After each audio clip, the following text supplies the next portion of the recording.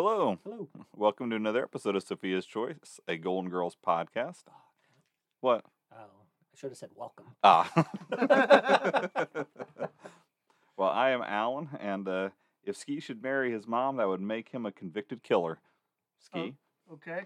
And if this man and I do get married, there will be plenty of father-son picnics. Oh. Brent. But if you and I get married, we'll have plenty of father-son picnics. I don't know. It was a line. We do have sons, so there are 3 sons between the two of us, so that'll be a lot more father-son picnics. I suppose. I thought you were talking about role play. That one of you would act like the father and the other the son. Mm-hmm. Yeah, well, I felt so. There's a little something different this week than there has ever been on our episodes before because we have done all 7 3/4 seasons in my basement. Correct. But I recently had a fire, and not a big one, but enough that it impacted, the space, and we're displaced while they're getting things cleaned up. So now Brent is hosting. So if there's any difference in the audio sound, don't worry. The quality of our podcasting will not change, but the audio may have just a slight difference in the, echo of the room or whatever kind of Acoustics or things. whatnot, Yeah, acoustics. Thank you. I have welcomed the Sophia's Choice diaspora with open arms. Yes. The huddled masses have been welcomed here. And I have to say that as far as like cool stuff around his office here, by far beats the basement that we were working in. Thank you. I mean, It is it's really very cool. impressive. Thank So. you. What is diaspora? I don't know. Diaspora. It just like not just necessarily displaced people, but just like people who've immigrated from Oh, somewhere okay, else. yeah. That's huddled mass. I got you. Yeah, yeah. I didn't know. I'm familiar with the term. I'm like, I'm comfortable up here in my little home office and everything. It sort of suits me. Well, that's good. I'm glad. It's You got nice. some really cool stuff. Thank you. Like I got it. I just sort of had a day where I was like, all right, this is it. It's perfect. I don't need to make any more changes. And then people were like, hey, do you think you could take in your brother Tad? And I was like, nope, sorry. This office is set. And they're like, oh, it's cool. We'll work it out with the institution.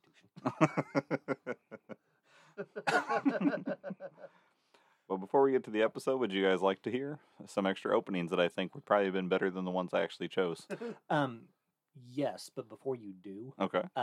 just to sort of piggyback off of like me and you getting married Uh-huh. or whatever, it put a thought in my head that here, like within the next like 8-9 weeks or whatever, when we sort of move on or figure out whatever's next or whatever, Right. like there could be a scene where like you and I are walking down the street and we've got Ski between us and we're each like holding one of his hands. Yeah. And that'll be like me and you trying to co-parent Ski. Right. Yeah. Like we're divorced, we've moved on, but we still have to Right. keep him on the straight and narrow. I don't want to go astray. Exactly. So if y'all see us at the mall, that's what we're doing. Just trying to co-parent this little Doing scamp. those father-son picnics. Right. Yeah, that's exactly right. Yeah. He's a lovable scamp, but he He still is. gets in a lot of trouble. So. He does. So yes, alternate openings would Okay. tickle my fancy. Well, I should have introduced one of you as Spot the Dirty Fire Dog. I think Ski even alluded to Dirty that. or dieting? What's that? I think it was dieting's fire dog. I thought it was the Dirty Fire Dog, I but think maybe it was. because he's not white. Oh, well, I had the I replayed it again because I wasn't sure, No? and it had the subtitles on it. It said dieting. Okay, well that would make sense too, because a Greyhound is So definitely thin, thinner yeah. than Okay. your typical Dalmatian. Hmm. So, let's see. There was also, I thought that now this would have been one that I don't know who I would have picked, because Brent has already seen that a lot of times one is good and one is bad. So I would have felt like Brent would have been anticipating if I gave Ski a good one, but he's just a walking joke to me. Then there is this is what I should have introduced Brent as. Oh well. He hates the podcast here because he has to make them. And then let's see. He wants a handful of Bob Barker would be another option. And, That'd be me, baby. and the final one I thought was he has a plan and a hostage. So today we're going over Golden Palace episode 19, or season 8 episode 19, as these two prefer. a new leash on life.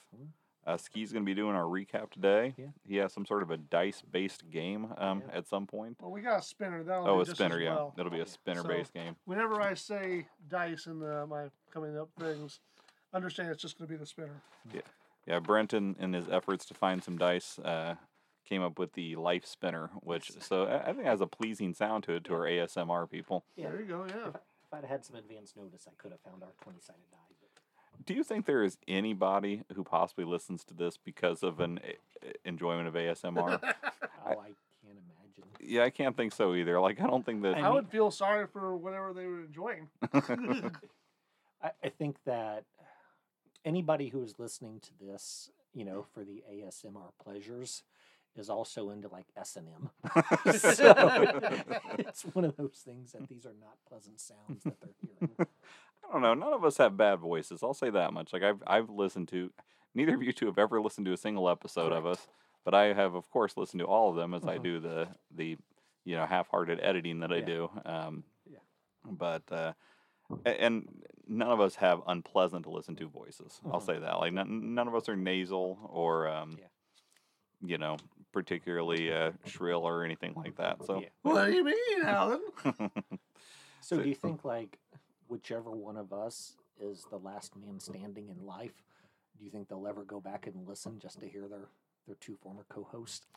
I guess it depends on. Like, can you imagine yourself? You're 100 years old. Ski and I have shuffled off this mortal coil decades ago. Do you think you'll re-listen just to? Oh yeah, I could see doing that. The only thing that I don't know, and this just shows my ignorance, I guess, but I don't know what will happen to the podcast when we're no longer making new ones and I'm no longer paying the hosting service. I don't know if I would. Well, then after the war and technology has failed us. Yeah, that's true too. I mean, the nice thing is with this is that now, like, Brent, you have definitely watched some Black Mirror, and I know Ski has. Yeah. Now I think there's enough recording out there of us that if one of us dies in the AI, can recreate us. I mean, there's a lot of stuff about our life. Obviously, our speech patterns and all that kind of stuff is all, Exactly. So I think in that situation, I'll have to send like a self-addressed stamped envelope out to, Numi and be like, hey, send me an iPod Nano with all these episodes on it. Right. Because I'd like to think she has them all downloaded. Yeah. On her Nano. I'd have to say, I don't know how much a Nano can hold, but we have made a lot of damn content. And we're over 200 episodes at this point. When it's all said and done, it's going to be somewhere around like 220 in that ballpark anyway. Yeah. And I think that we have definitely put forth more than a Nano can hold. More than a Nano should hold, let's be honest. You don't pretty need dense nowadays. Yeah. I mean, you never know. It is crazy. We recently had, and I never know like what how these kind of things happen, but we recently had, I believe it was our highest listens in a single day ever. Oh wow! Yeah. Wow, yeah. It was like 170 or 80, something like that in one day. May God have mercy on that individual soul. Well, and it's not like it was 170 to the new episode. It was like 170. I don't know, like someone just burned through the whole series in one day, which I'm like, God bless.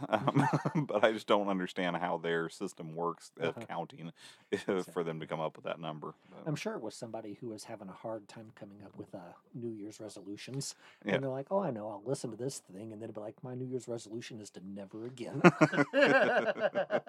So you felt like they were like, all right, well, I said I'd listen to it, so I got to quickly, hit play on every one of them, and then I can call myself done. It's like the sitcom trope where they make the kids smoke a pack of cigarettes. Right. Well, I mean, like mathematically, there's not enough hours in the day to listen to 170 episodes. I'm sure they listen to the episodes the way that you watch the episodes at like 3 times the speed. Oh yeah, there you go. You can definitely get a lot more in that way. 3 times as many.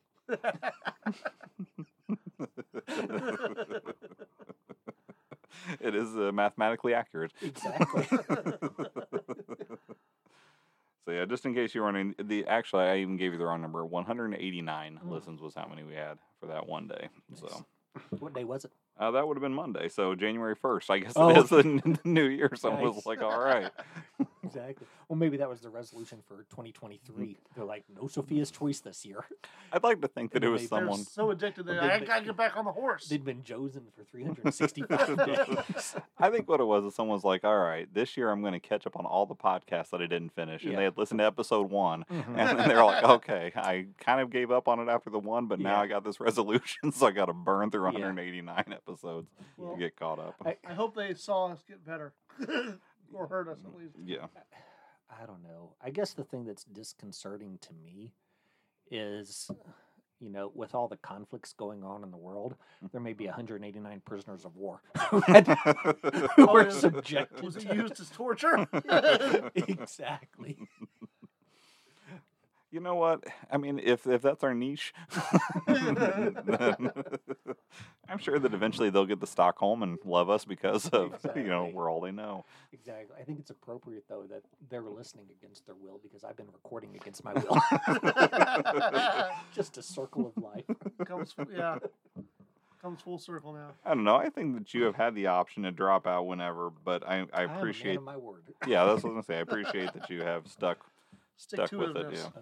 So, anyways, all right. Well, Ski, if you're ready, I don't have anything else today. I have a few listener interactions, but I'm going to save them for my episode in a couple weeks, only because. You're running light. Yeah, I am. I just didn't have the time. I'm like I said, I mentioned the fire. It's been a little Yeah. hectic and all that, so I didn't have any Yeah. bonus filler for Uh-huh. mine. So that'll be the bonus filler is the Nice. people kind Well, enough to I send us am messages. definitely not light. Okay. So. Yeah, I think Ski said, which I find it hard to believe because some of those early episodes would go 2+ hours long when Ski was doing all the recaps. But he said that this is the longest he's ever spent on a recap. So Mhm. Well, do you remember what I Yeah. told you, though? buckle up, slut puppies, because It was because I kept stopping and starting. Like, I actually did this full thing over the course of a few weeks. And normally when I'm doing a recap, I'll kind of sit Yeah. down and try to get it done in one sitting. Yeah. Well, that's what I was telling Alan earlier. I had to, because I think it was like around Thanksgiving or something like that. I went through like all the 6 episodes we've got left Mhm. and got all my viewings and my recaps and introductions and everything taken care of. And then like we took this unintended pause, and which is totally justified and everything. But like I was like, I need to refigure out like what's going on this week. So I rewatched all 3 episodes that we're talking about today. Gotcha. Just to get them refreshed or whatever. But I also like there was a line in one of my recaps that in the interim I'd learned that is not cool. So I just somebody that I sort of mentioned in passing, and then I was like, oh, he's a garbage person. So luckily it's not this time. Next time we meet, so I've got time to go through and cross out his name or Fair add enough. an Or you asterisk can or talk something. about him as a garbage person. I will. I think I will. Okay. And all I'll do is just sort of circle it and put a little asterisk. That way I'm like, oh, Remember to demean individual. Exactly. Put them in their place. I just like the idea that what you found out, it wasn't that you found out a person was worse than you thought they were. It's just that you found out a term you've been using your whole life Oh, was no. inappropriate. It was there was an individual I was talking that I'll be speaking of in a few weeks. And then I just sort of mentioned that, he was my favorite out of a group of 3 that he's associated with. And I was like, but if you all like the other 2, that's fine. there's no wrong choice. But now I found out there is a wrong choice. So you could like my guy, one of the other guys. But if you like the third guy, No. I hope you're not the person who's bumping up our numbers because we're going to lose you. So, all right, Ski. Well, you can kick it off then. All right. Season 8, episode 19. Correct. A New Leash on Life. Mhm. Excuse me. Original air date. See, that's the ASMR part. Ski does not have an unpleasant voice, but he does have a tendency to like to do loud things that he Yes. either thinks are funny or unintentional, like the throat clear. So that would be the only unpleasant part of our. But you edit those out for the most part, right? I try my best, yeah. I've got a 60% success rate. Yeah. He can't edit it out now, though, can he? Yeah. Well, sometimes Ski will do something odd, like a hee-haw or something like that, like to where it's, Byron. yeah, exactly. To where it's like, yeah, I could edit it out, but I feel bad because then I'm editing out Ski's intentional comedy. I mean, his unintentional comedy is by far his best. Yeah. But that's also typically where it's at his expense. Mm. So I feel like I need to leave in his, maybe Yeah. overly boisterous hee-haws and Mhm. whatnot, some Yeah. flavins. And Yeah. anyways, Sorry, Ski, you may continue. Sorry. Yeah, that's A New Leash on Life. Original air date was April 2nd, 1993. Written by Marco Pinette and directed by Alex Piceris. Marco Pinette, is that a first time we've heard that name? I don't recognize it, but I haven't gone back to check. Yeah. I know he invented the telephone. Oh. Good for him. It was like the Marco Polo. Like, What's his name? I mean, Alexander Graham Bell is the one I know of as far as the telephone No, goes. he stole it from like Marco Benuti or something like that. So he stole it from this dude. Exactly. I've heard the name you're talking about. Yeah. I don't remember what it is exactly. Yeah. I think it is like Marco something. Yeah. I don't like to question history, Brent. So, to the victors go the spoils. Wow. So, that kind of plays into what we're talking about a little bit. So we'll get to that. I've got a lot going on here. I've got what I've labeled prologue. Oh, okay. I give it a subtitle of Episode Switcheroo. When I research episode details for this podcast, I primarily refer to the following 3 websites. Okay. Wikipedia, IMDb, and Hulu, which the latter site is where I've been watching the episodes for the past many seasons. Gotcha. Right? Okay. That's why it's a resource. Yeah. Unless I'm looking up a reference made in an episode or a period-specific information, those sites are usually enough. Yeah. Right? In preparation for this recap, however, I found an odd discrepancy.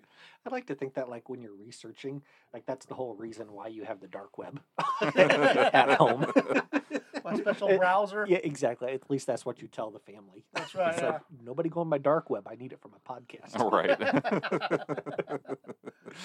Not selling any children or anything like that. Exactly. You can't prove it anyway. Exactly. There's no official paper trail. Nobody didn't say bye. Right, yeah. Because he's a good guy. Exactly. He's a man of his word. Right. He's not disgusting. Exactly. He just doesn't care about other people. So yeah, I found an odd discrepancy. The Wikipedia site for Golden Palace has a list, of course, of every episode, stating the air date, writer, director, and a brief synopsis. Okay. That's one we usually use. The Wikipedia site for Golden Palace has a list of each episode as well, also stating the air date. Oh, sorry. I jumped away. Wikipedia site has all that stuff that we often cite. The sites state the original air date for episode 19 as March 5th, 1993. Okay. Which is titled The Chicken and the Egg. Mm-hmm. Okay. Both IMDb and Hulu show this as being episode 24, which is the series finale. Mm-hmm. So that'll be our episode 24 ultimately.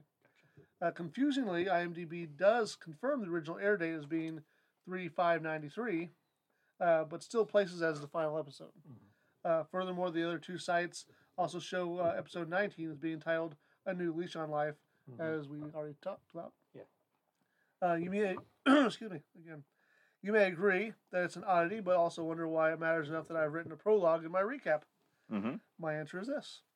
I actually handpicked this episode to create a unique style recap, largely based on the date March 5th. Some interesting things occurred on that date throughout history. Here are a few you may or may not be aware of.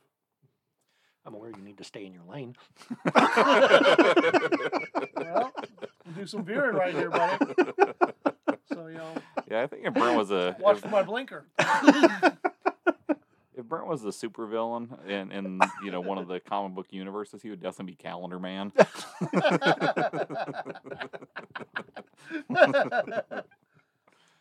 It's a noble character. Right. Yeah.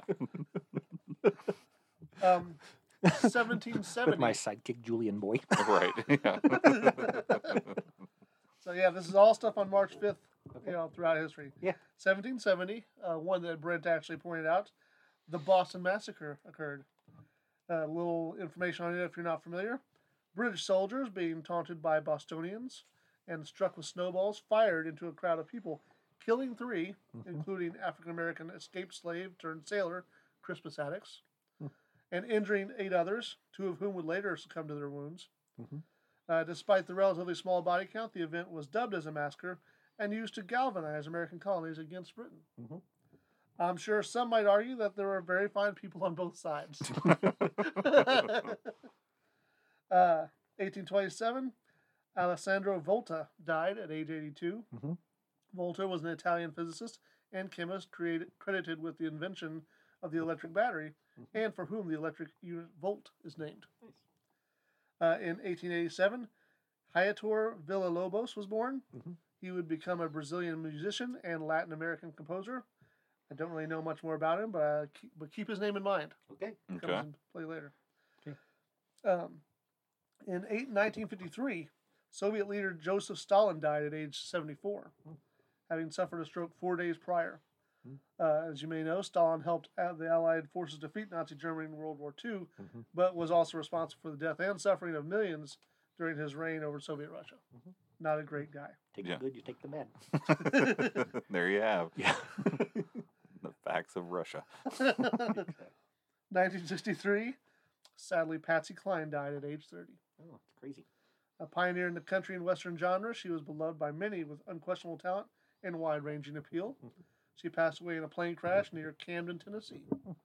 Which, my grandson's named Camden. So That's what you named him after, right? That's exactly right. No, but was he named after a town in Tennessee? He is not. I know your wife spends a lot of time in Tennessee. So She does. It's an odd. I'm not sure where my daughter and Eddie got that name. Gotcha. I'm sure they've told us in the past, but I don't recall. It just didn't seem germane. I think they just liked it is what it was. That's probably it's not. Yeah, I like the idea that it has like a real special meaning and Skee's like, whatever, just let me meet him. They're like, hey, did you kids remember to pick up diapers? And they're like, funny story, do you know he's named after? Yeah, don't tell me, I don't care. You're like, I guess I'll go to the CVS. Yeah. Say what? And then you're like, I guess I'll go to the CVS.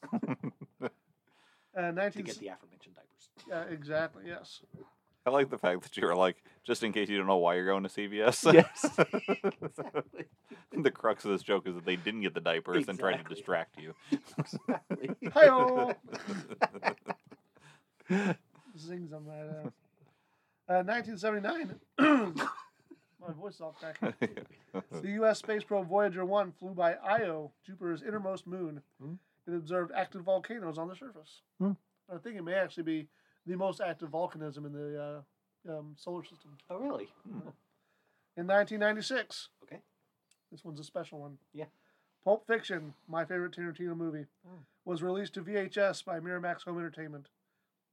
VHS stands for Video Home System.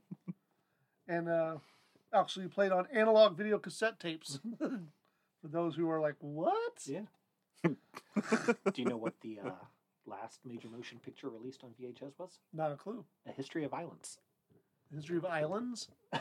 Yes. It's the biopic of Stravinsky. No, it's a... What would you say? History of Violence. Violence. Viggo Mortensen. Okay. Naked Maria Bello. I thought you said islands. Yeah. So did I, and I was like, History of Islands major motion picture? That seems like a stretch because that sounds like a Discovery Channel. Yeah. Wasn't there an SNL skit with like violins and violence mixed up? Rosanna, Dana, and Chevy Chase or something. Exactly. Anyway, Movie. I first saw Pulp Fiction on VHS at my home when I was, quote, old enough. Yes. Pulp Fiction serves as the inspiration for today's unique episode recap. I'd like to think you first watched Pulp Fiction on VHS in a rando's van. Come on in, buddy. You seem of age. Want to watch a movie? Right. Sure, mister. Originally planned to pay homage to the podcast group decision to follow... I just jumped ahead again. It's kind of funny that the actual episode we'll be discussing didn't play on that date, right? Yes. It's a little ironic. It was, however, the podcast group decision to follow the IMDb and Hulu episode order. Okay. So that was just, it made it easier. Alan and Brent will take turns rolling dice, but in this case doing the little spinner. Okay. To determine which scene we will jump to, listening to that story in a distinctly non-linear way. Unless fate works against me. Okay. That would be almost amazing if it did. If it was like 1, 2, 3. Well, if that happened, we will stick with it. And it will be a distinctly linear way. Do you need an ink pen to mark off the scenes you've done? I've got one right here. Okay. If you remember Heitor Villa-Lobos from earlier. Yeah. Oh, yeah. Of course. Pulp Fiction has a character named Esmeralda Villa-Lobos. Yeah. She served as a taxi driver that drove Bruce Willis's character Butch as he escaped after a fight he'd promised to throw, but decisively won. And on 2011, my dad died at age 58. Hmm. And I want to say I love you and miss you, Dad. And I'm sorry this isn't a better podcast. I don't know. I mean, I would definitely say that Bob deserves better. but as far as sons go, he got as good as you can get. So. Yeah, I agree with that. You're all too kind. Both aspects of that. Hmm. So, since you like the sound of it, do we want to do all the spinning on air, or do we do it Sure. off? I mean, it's a quick spin. I mean, Yeah. I think it's far enough away from the microphones as well that it's not going to be. So, okay, the original plan was if we were going to be in the basement, you could both have a dice and then both roll, and whoever got the high roll would do the first set. oh, okay. So you guys would take turns determining Alan's episode order. Alan's the guest. He can go first. All right, Okay. sounds fine. All right, so you're ready for me to spin to find out what I scene am. we're going to start And with? if it's on a 10 or a 9, we have to spin again. Now, if we is it just spin again also if we happen to get the same one Yes. twice? I've Okay. got a little listing right here, 1 through 8, All right. different scenes. So that's why we have to go up to 8, obviously. All right. Well, here we go. So the first scene we'll be learning about is scene number, well, not 10. Okay. 4. 4. All right. Brent, you go, brother. Oh, so we're going to do all the spinning and then. Yes. Gotcha. That way I'll Okay. place them. Oh, okay. I'll place them in order, and that way another 10. Okay, 1. One. It's on 5. Now it's on 6. You got 6? Yep. Can we do it? Can we change it again? Sure. That's a little, it's right in order, obviously. 8. 8. Ooh.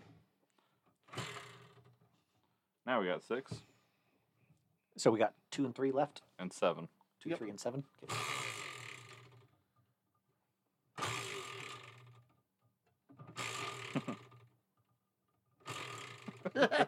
There's 3. 3. There's 3. 2 and 7. There's 2. Yep. All right. And then the last one obviously has become 7 by right. default. So you're Exactly. gonna rob me of my spins. I mean, you can keep running if you want. I will quickly put these in our new order. So if you want to cut that out or something. I'm sure that the people are enjoying this spinning sound. Like I said, I think it's the satisfying sound. Normally, the sound you're hearing is what's coming out of Brent's 7. back end, but this time it's coming So you finally got that 7? Yes, Oh, I okay. did. Good deal. Statistically, just off the top of your head, do you think it took you a reasonable number of spins to get to that? Yeah, I think I got it within 10 spins. Okay. And you would think that I've got a 1 in 10 chance of getting it. Right. So Ski is now in the process of shuffling his papers up to give us this, Special order. yes, So do you have it like 1 page per scene? I have it, yes. Nice. I thought that would probably be the by far fastest way of doing that. Yeah. I've been playing a lot of blackjack on my phone Oh, yeah? recently. how are you at blackjack? I'm okay. I mean, blackjack is one of those games where it's like there's pretty much a set of rules, and if you just follow them, then Mhm. that gives you the best possibility of coming Yeah. out ahead. Yeah. I think it's like if you follow the rules, then you've got like a 51% chance of winning. Oh, okay. So if you play it long enough and you always follow the rules, eventually you're going to Come eke out ahead. something. Yeah. It's just a matter of like going big when you know, oh, this is going to come my way. Right. But again, there's no guarantee. So immediately I realize that certain terms may not actually apply because this section starts with the next morning, Okay. Oh, which gotcha. you guys will be like, whatever. Context. No, that's A fine. morning. A So, morning. everybody, I mean, I think you've explained it. Most people, I'm sure, have watched Pulp Fiction, or at least the majority. And if you haven't, for goodness sake, you should. It's way better than this podcast. It is. It is. But not as good as Jackie Brown. I have never actually seen Jackie Brown, so I can't say. It is quite good. But anyways, I'm glad I finally have a reason to kick you out of here. I thought you were going to say to kick my ass. Oh, I've always had a reason. Bring for it that. on. But yeah, That's so part of the tournament, right? At the Yeah. end, the tournament, Yeah. which episode's best? There'll be some fisticuffs. exactly, it'll be a brawl to find out which is the best episode. Ever- That'll be our scientific method. I've had a reason to kick your ass ever since you locked that bathroom stall and kept me from my destination. Well, that was the one time I was afraid of you when you almost ripped the door right off Yeah. the hinges. What are you guys referring to? There was one time I'm when Brent and I assuming were, work, right? we talked about it Yeah. before, maybe not on the podcast, but we were both, I think, working on a weekend. And so the place was almost completely deserted, and neither of us knew that the other one was there. And I was in the stall in the bathroom, and Brent came in, assuming he was alone, and went to open the stall door, but it was locked. But he like pulled it with such furious Yeah. strength that, I mean, it was just it was jarring for me while I was on the toilet. Uh-huh. And then he realized and went to the next one, but then I think he recognized my shoes, and he was like, "Alan, is that you?" And you're like, finally, my wide stance is going to pay dividends. Right. But yeah, that was I don't know, that was very early on in our friendship. The good old days, if you Yes. will. Prior to kids for me. Mhm. And Brent's kids were still 2 of them weren't around yet, and Mhm. the other 2 were very small. Yeah.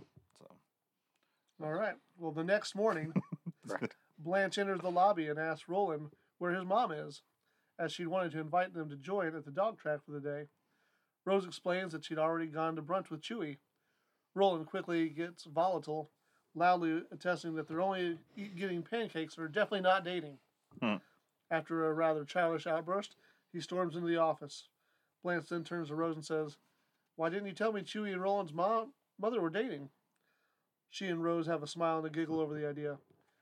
Just then, Mr. Sardisco enters through the front door with Darling Flo on a leash. Rose rushes over to greet her baby, petting the dog, and Blanche walks over to greet her baby, referring to Charlie, Mr. Sardisco. She thanks him for a nice evening, and then he thanks her in return. He admits that when you travel around with just a dog, you tend to forget how to talk to people. As they say this, or as he says this, he puts his hands on her shoulders and then moves his hand to scratch Blanche behind the ear and tells her she's a good girl. Blanche flashes an uneasy smile at his affection. She chuckles and says she kind of likes dog people. She then asks him how old he'd said she was, and he says 7, and she laughs happily. Rose is down on her knees petting the dog and giving her a pep talk about just trying her best, but they'll all love her the same, win or lose. Sophia isn't so cheery and suggests to the dog that winning is the only real option. That if she doesn't win, she won't only be eating Alpo, 79 cents a can, Bob. Charlie offers to give the girls a ride to the track. Blanche says she and Sophia will need to get their purses. Charlie says he'll go get the muzzle.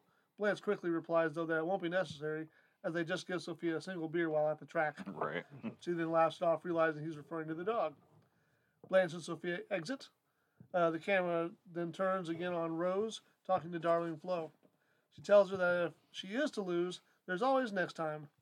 Mr. Sardisco, however, corrects her that if she does lose, there will not be a next time. He explains that racing dogs only get so many chances at winning, and if she loses another race, he'll have to, quote, put her down. Rose naively responds that insulting her won't help much. Right. He again corrects her by clarifying that he means that he had to put her to sleep. Rose, of course, doesn't understand the dog is still young and very healthy. Charlie continues to explain that after losing 3 or 4 races, a greyhound has essentially outlived its usefulness, that winnings help fund kennel and training costs. Rose is immediately disgusted by the concept of killing an innocent animal just because it doesn't win some stupid, superficial race designed solely to entertain or enrich people. She gets up and storms away. That was a bit of my own characterization. Oh, okay. Later, Chewy and Roland's mother re-enter the hotel. She is talking about how much she ate and says she must have gained 10 pounds from brunch. Chewy laughs, but reassures her that she has a great figure. Meanwhile, Roland ducked behind the check-in desk, and is secretly peering over at them. She tells Chewy that she's going to go find Roland, but thanks him for the meal. They share a little short kiss and part ways. She exits, and Chewy turns around to see Roland slowly menacing rise from behind the desk. Side note, it seems odd that he wouldn't call for Roland's mom, who is likely still in earshot, since she literally just said that she was planning to find her son. Right. Chewy comments on how cool it is to see Roland make that vein in his head pop out so prominently. Roland is incensed that Chewy kissed his mother on the lips. Chewy tries to joke it off, but then protests that it was just an innocent little peck.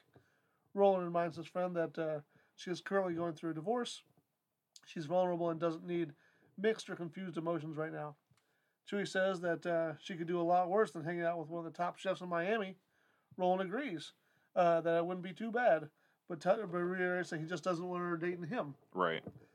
Roland tells him to stay away from his mother, but Chewie suggests he just stay away from Roland. As he walks away, he comments that if they ever do get married, he can forget about those father-son picnics. Right. Roland scoffs and waves off the idea.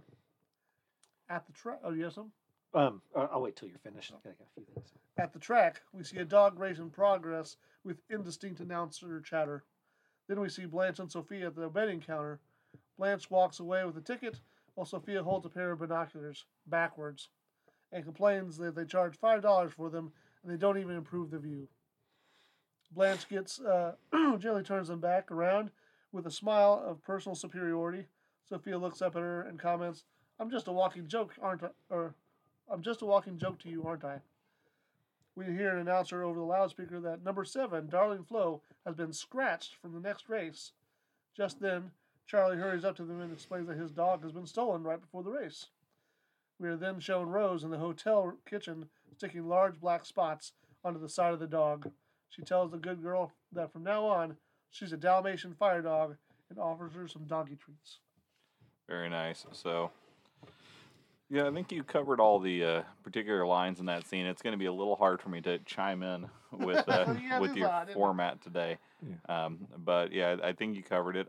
That almost is a microcosm of the whole episode right there. Yeah, that did pretty well cover what's going on. So, yeah, I mean, I don't know how much I'm supposed to spoil about the story itself with you, with your, unusual format here. But basically, what we know is that Roland's mom is dating Chewie, or at least has gone on some dates with Chewie.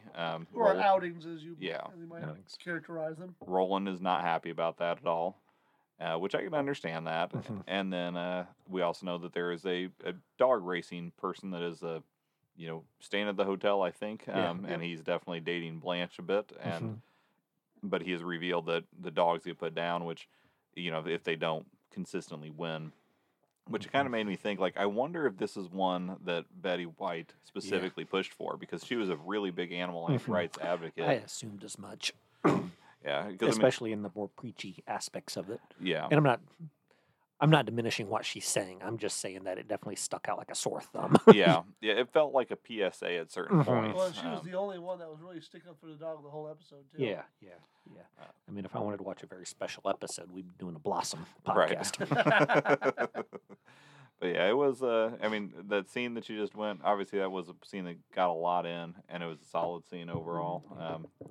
And yeah, definitely gets... Yeah, it was right in the middle of the episode, too, so it was kind of almost a recap on its own of everything we'd learned. So now, sorry, everybody. We can just cut it off now. All right, stay on. You had Brent.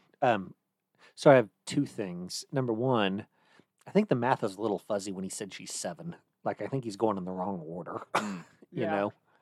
I guess the joke is that, she's 49. Yeah. But it seems like 49 in dog years would be 7 in human years, and he's going the wrong way. Oh, okay. Yeah, but I think that was the joke, that she's 7, so 7 times 7 would be 49. Yeah, I don't know. Long story short, it doesn't matter. Okay. My main thing is, and I didn't realize this was going to be the point until I realized we had a Pulp Fiction theme. Okay. Right. So, as far as Chewie kissing Roland's mom on the lips, is that worse or better than if Chewie would have given Roland's mom a foot massage? I guess it depends. I would say worse because it implies some intimacy on both sides, whereas the foot massage is maybe Roland or maybe Chewie being creepy and the mom accepting, I guess, a creepy gesture. Yeah. But not necessarily her giving anything in return, so it's a little less two-way in that. Yeah. Yeah, I think I agree with that. So thank you for showing me the light.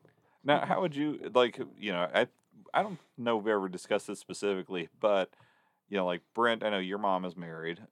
Ski's mom is single. My mom is single. Would it bother either of you if I started dating? If obviously if I became single, if I started dating one of your moms? Yeah, it would. Yeah. So that would bother you also, Brent? Yeah, I think so. Now, let's say your mom is single, though. Of course, Yeah. Okay. I'm not trying to break her or break up or anything. Anyone in the world. but I think that would just be entirely awkward.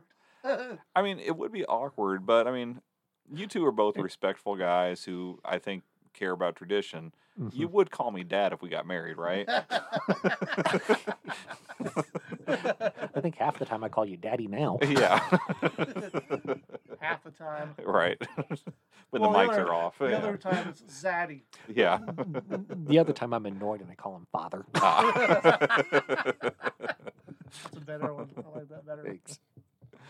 But yeah, I don't know. I mean, it would certainly be awkward.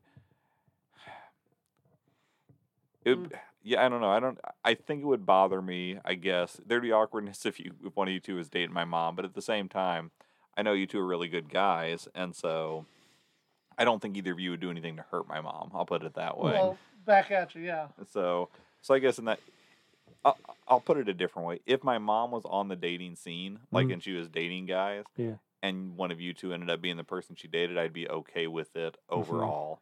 I'd be Well, in okay this with it, case but also, it'd be I think, awkward. Isn't Chewie quite a bit older than Roland? At least a little bit older? Yeah. Yeah, I probably mean, 15 probably somewhere years. in between the two, I would Yeah. guess. Yeah. So I guess along these same lines, okay, your mom reaches out to you Mm-hmm. and says, hey, I'm single and ready to mingle, as far as Brent and Ski go, you mind if I tap that? What would you tell her? I would say yes. I would mind. You would mind? Yeah, if you two got together in some sort of an organic way, sure. But I would not want either of you to be my mom's booty call. I'll say that. Like, I don't want. What's she doing Friday night? Yeah, like that would bother me a lot more. If one of you were in a relationship, you're like, yeah, remember I helped your mom, you guys move, and then you had to leave, and your mom and I, we were just talking for a long time, and we just really hit it off. We have a lot in common, and we both love you, of course. And so, just one thing led to the other, and we're seeing each other now. Like, I'd be okay with that, More organic. past the weirdness. But if you were just like, oh yeah, I stopped by and hit that, and then I had to go back home. Like, oh yeah, if you're like, yeah, Nicole, no, she's cool with it. Like that would bother me a lot more because I would just feel like that's not. I mean, even if my mom was the initiator, it'd be like, either you're not respecting my mom or you're not respecting me, because if it's Maybe a little bit of both. nothing bad has happened. She's just asked you for permission. yeah, I mean but if she's asking specifically for permission just to have a casual, sexual relationship It's what with one she of you, wants. I would be like, yeah, I'd rather you not. I mean, I think that you can find, listen, there are plenty of guys who are my age who are fine with an older woman. Have you checked Can out you Bumble Mom? Yeah, find one that's not Is one that of a my thing? best friends. It is a thing, apparently. I Interesting. don't really know much about it. I just know it's a dating app. Yeah, so I just be like, find somebody who's not one of my best friends, to do that with, and like I said, and then if on your end, if my mom was like, hey, I was just wondering if we could have a casual relationship, friends with benefits, or we don't even have to be friends, then I'd be like, yeah, you should have said Hate no. sex. Like, I think if she comes to you and she was like, I'm single, ready to mingle, how would you feel if I think then you should be like, I'm going to need a minute. Okay. And then you go through and you make a list of absolutely everybody okay? And you've got them in one of two columns, either an acceptable column or an unacceptable column. You're like, you may do whatever you want with column A, but stay away from column B. And then would we be in column B, like the don't touch? I mean, it depends. Yeah, if your input made that difference, yeah. I know less people than you might think. I think that if you listed like every male and female coworker you've ever had, I mean, if I could remember all of them, then that'd be one thing. Yeah. But as far as like, because it'd have to be like, Dave Weiser. I basically have, Gerald Mayfield. yeah, like, oh, what about, Gordon? Like, would he be? But yeah, if I were to go, if I had the information for all those people, then sure. I think at best I could go through my phone and be like, here are all the numbers that I have on my phone. These are the people I'm okay with you reaching out to, and these are the ones I'm not. Yeah.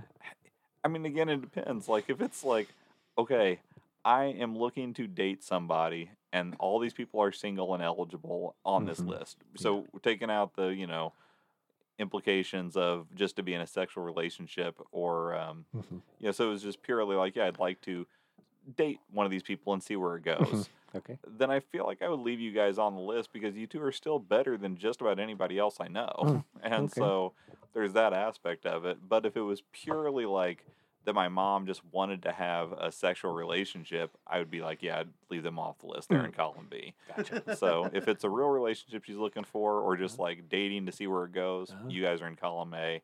If it's purely sexual, then you guys are in column B, Okay. regardless of your marital statuses. Okay. So, but anyway. Noted. All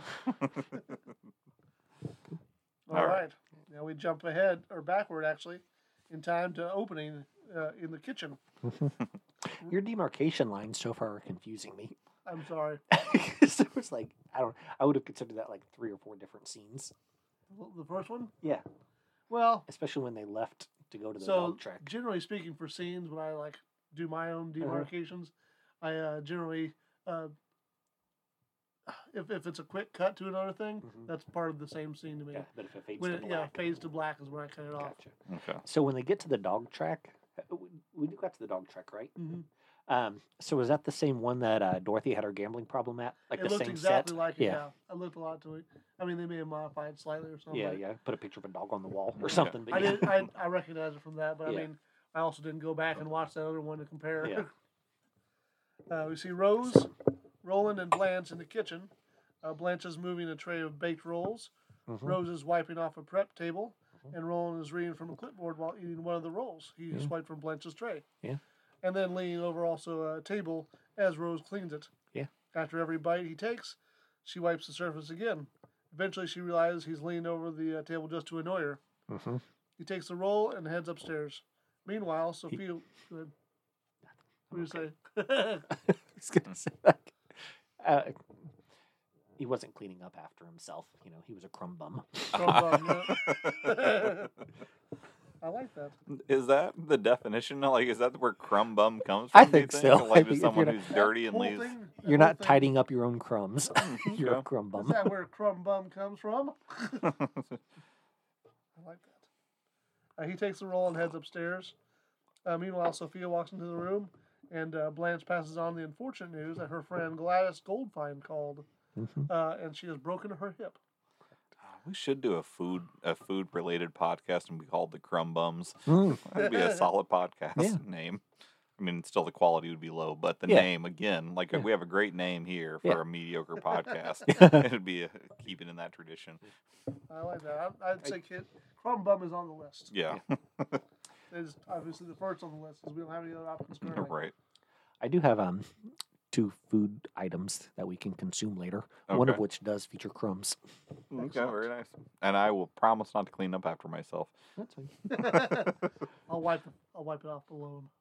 Yeah, as I continue to.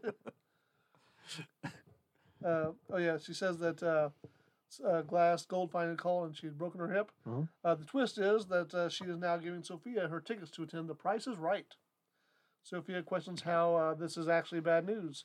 Blanche and Rose point out that it's clearly not great news for Gladys. Sophia asserts that she lived dangerously. And is paying the price. When Rose asks what she'd done to hurt herself, Blanche answers that she'd simply gotten out of bed. Yeah. Sophia then adds, "Everyone is a daredevil." Yeah, that was one of my favorite lines of the episode. Blanche then points out more unfortunate facts. The show date is in 2 days, and it's in L.A. She asks how she plans to get across the country in that short of a time, and adds that getting chosen to appear is not even a guarantee. Sophia tells her that she has a plan and a hostage. She quickly moves to put Rose in a semi-chokehold. Rose laughs it off, and Blanche tells Sophia that she's lousy at Prices Right anyway, and asks if she has any idea how expensive a round-trip ticket to California with 2 days' notice would be. Sophia replies, $40, Bob. The price is wrong, B. Blanche finally states the likely truth that she won't be going. Sophia again seems adamant that she will work it out. Blanche tells her good luck, and Rose says break a leg. To the broken leg option, Sophia assigns a value of $300. Which I think has been established previously. Yeah, that sounds right. Yeah, if you get your leg broken by someone else, right? Yeah. Yeah. Well, there was one thing I just should mention. Brent gave me a little bit of a cross look here a moment ago because as he was looking on the floor, he was like, Alan's foot seems to be in an odd position. And then he was looking back and forth and realized that I have taken my shoes off without asking permission, I guess. Making Although, himself at home. He's like, oh, I always record these things. Sans, pants. I've got jeans, so at least they're not in my comfortable pants. But we're at a somewhat awkward angle where we're sitting at, and so it's like just the way that my legs are bent, it was causing my feet to fall asleep with having my shoes on, so I needed to take them off. I had not intended to, but I was like, this is going to be an unpleasant situation for 3 episodes worth if I don't. So, and these are almost brand new shoes, so they don't have any odor to add to the room, I don't think. Well, also not a whole lot of give. Yeah. Oh, yeah, that's true. Yeah. I did give consideration to, actually like wearing my pajamas while we record, just to like go full Alan. Right. Yeah, I am a man of comfort. That's for sure. But yeah, in that scene, I definitely did love the everyone's a daredevil. That reminds me, one of my favorite personal jokes that I like to say is, when I'll get hurt doing. We're getting into that age where sometimes you will end up having a pain that comes from doing almost nothing, just something sleeping wrong, or exactly, or like reaching too far for something. And I told a while back, like my shoulder was sore, and I was like, I stretched, and stretching's a young man's game. That's funny. You're not wrong. But yeah, so I really like that. That's a good line. So thank you. I think that may be my favorite line of the episode so far. But yeah, I think that's all I have to add for that. So, Brent, did you have more to add? I had something I was going to say, but then I was like, no, it's like, I don't know, half step away from like a humble brag or something like that. So I'm going to just keep it to myself. You can humble brag. You don't even have to be humble about it. Just make a full-on brag. Yeah. No, I'm okay. Did you guys like the I did. Palace Fiction thing? Did you see it, Alan? I did notice it. I didn't know if Brent was the one who put it up there or if you were, but then when I heard your Pulp Fiction related parts, we'll try to... I've got a digital copy I was going to give you to put on the website. Yeah, definitely do so. Yeah, I'd love to put it up there on the Facebook. Not today, but at some point, I have something for you guys that I'd created. Oh, yeah? And I was like, okay, this is not as good as your logo that you've done, but I think it's a respectable second place. Okay, but now it's a respectable third place because of your Palace Fiction thing. Yeah, so maybe even a distant third. I don't know if we described this well enough, and like I said, I will put a picture of this up. Hopefully, with this episode, I'll remember. But it says Palace Fiction, and it has kind of the classic scene where Julian and Jules, and what's Vincent, thank you, are standing there with their guns pulled in Pulp Fiction, but in place of their heads are Blanche and Rose. Yeah. So it's really solid. So hopefully, I'll get that posted so you can see it yourself. I can give you the original one too. It looks much worse before I put it into black and white. Because I was like, because of course you got to stitch it together. The coloration was all different from the Golden Girls' heads. Oh, sure, yeah. To like the actual old, because they got a lot of film grain. Yeah. In the Pulp Fiction stuff. Yeah. I'm sure by design even, but I was like, let me mix around with the filters a bit. And when it came out like this, I was like, that's it. It looks really good. And I stole the logo generator thing from a website that does different movie fonts. Nice. It gives a little preview. I just stole it. Maybe, and I'm sure it gives you the option to buy the font. I didn't do that. I doubt this would relate to any episode, especially since we have so few left at this point. But perhaps you can do along these same lines. You could do a Reservoir Dogs with the 4 Golden Girls heads plus Stan. That would be a lot of fun, actually. Anyways, we'll see. But this one is well done, so I'll definitely try to get it posted out there. Well, I'm glad you guys like it. All right, scene 5. Okay. Blanche and Sophia enter the kitchen through the back entry as Rose comes back down the stairs and places her bag of doggy treats on the counter. She asks them why they're back so soon. Blanche exclaims that she won't believe what just happened at the track. Rose nervously laughs and says, "Get out of here." Blanche flashes a confused look at her reaction and says that she hasn't even explained yet. Rose tries to cover by telling her that she was speaking to the devil to get out of here. Yeah, I like that line as well. I did too. I really like that line a lot. Blanche tells her about Mr. Sardisso's dog being stolen directly prior to the race. Rose acts like she's surprised. Then Sophia sees the bag of doggy treats and reaches in. She says that she loves this trail mix. Yeah. And it's just like the snack they served at Shady Pines. Yeah, another solid line. Yeah. She even adds, "Woof, that's good." Roland pokes his face into the kitchen and asks if Chewie is around. Blanche says that she hasn't seen him. Rose asks if they had a little tiff. Roland contests that he's a grown man and they don't have tiffs. They fight. Blanche is clearly interested at this point and asks who threw the first punch. After quickly analyzing her question versus reality, Roland recants and tells them that they simply had a tiff. Yeah. Blanche then tells Rose to grab some cheesecake while she walks Roland over to the table and asking him to explain the situation. He tells him that Chewie and his mom have been seeing one another. Blanche thinks this is a good thing. Rose begins to say that if Chewie marries Roland's mom, that would make Roland, and he finishes, he kind of cuts her off saying, a convicted killer. Yeah.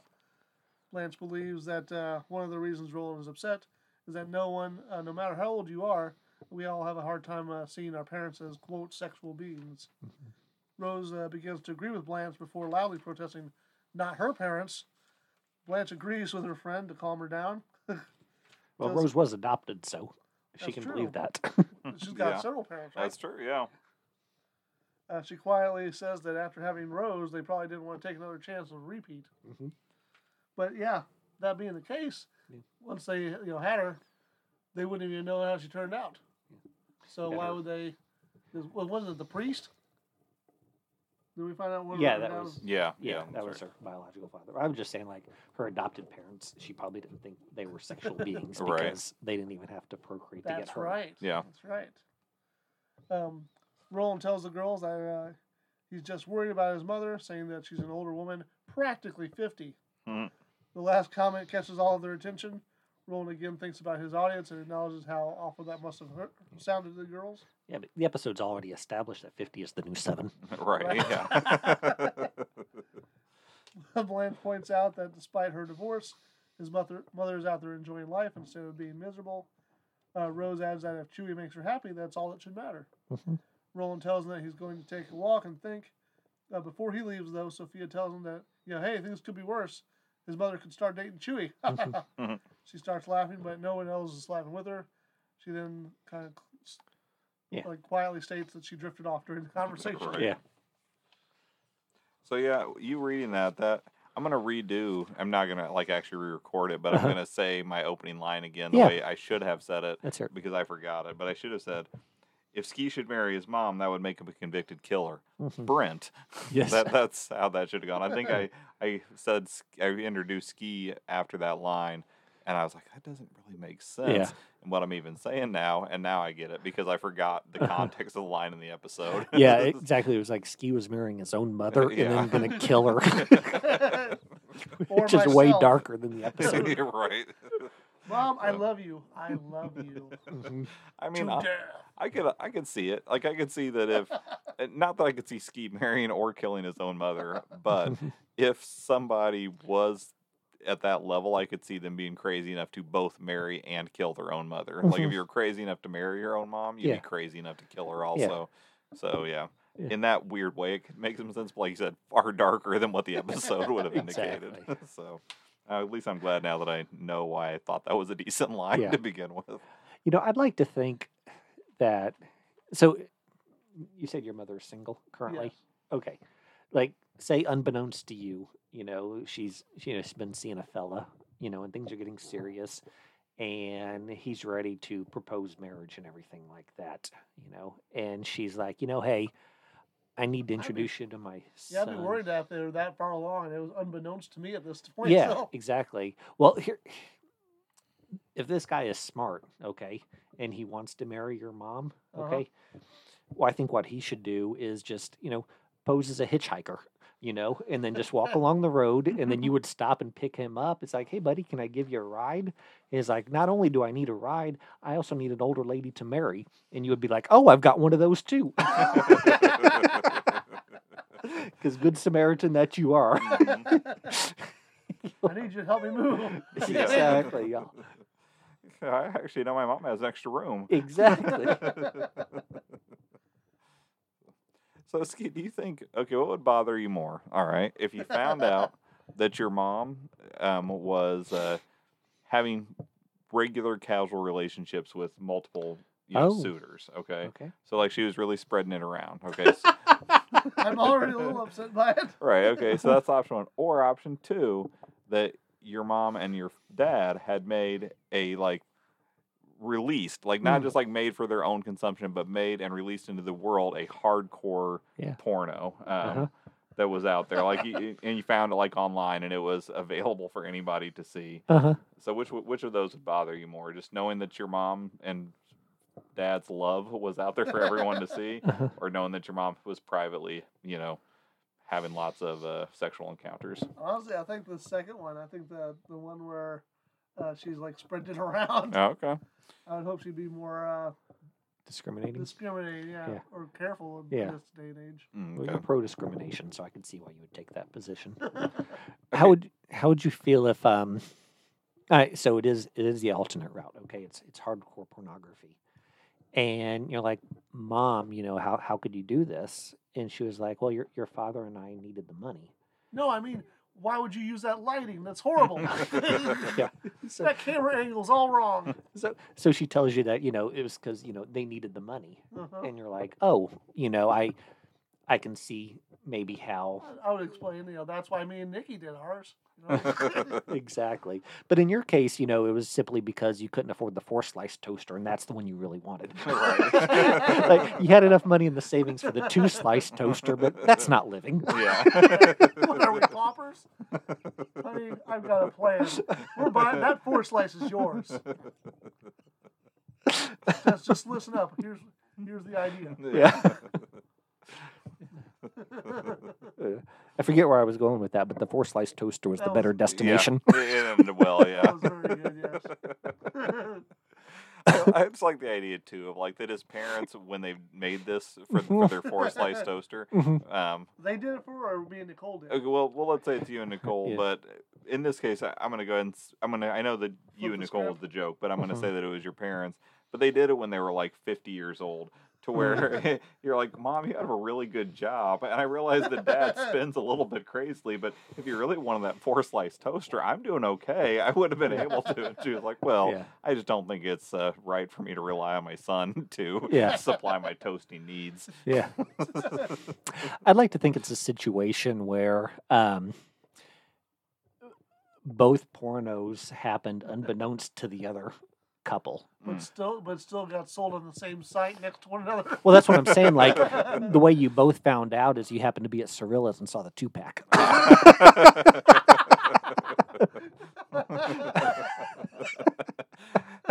I like the idea that they're there together. They both happen to look at it, and then they look up and see each other, and then they have like that sitcom kind of. Exactly. Exactly. Then he pulls out his Mentos and. Well, they oh no, the 4-slice toasters were gifts for each other. Exactly. Exactly. Mom really wants that 4-slice toaster. What are we gonna do? There's only one option. And my mom's like, they want a 4-slice toaster, but we just had to pay the mortgage. But my toaster can only hold 3 slices. Is that a veiled joke? Yeah, kind of. Yeah, you have a 3-slice toaster? No, I was just talking about the 3 love holes. Oh, gotcha. Yeah. He's being uncreative. There's so many more. Gotcha. I'd like to think it's a situation where, they did the pornography in order to purchase a 4-slice toaster for you and your wife. Okay. But you and your wife sold your loaf of bread in order to buy the VHS tape to make your own porno. like it's an O. Henry type thing. Right, yeah. Real gift to the Magi. Exactly. That was our last bread. Exactly. Good times. Yes, indeed.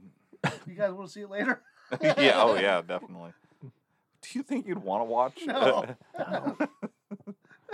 No. So the one thing about if my mom and dad had made a porn, like I'd be pretty confident that the viewership would not be overly high. I don't I know. love my parents, but I don't think there's as big a market for that. I mean, I'm not saying it would have been like a bestseller, but still. Yeah. So Not what I'm winning getting the at- awards. the concern is always right that it's going to be viewed by someone that you would be very embarrassed by. Right, yeah. Yeah. I'm saying I think that would be less of a concern in this case. Yeah, just because the distribution would be pretty narrow. I would think. Yeah. It's like, oh, well, just edging out the Paris Hilton tape is Right. Okay. I'm gonna, return to the social media and, like help me get 5,000 views for.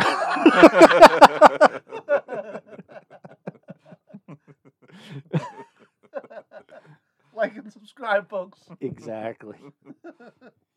Exactly.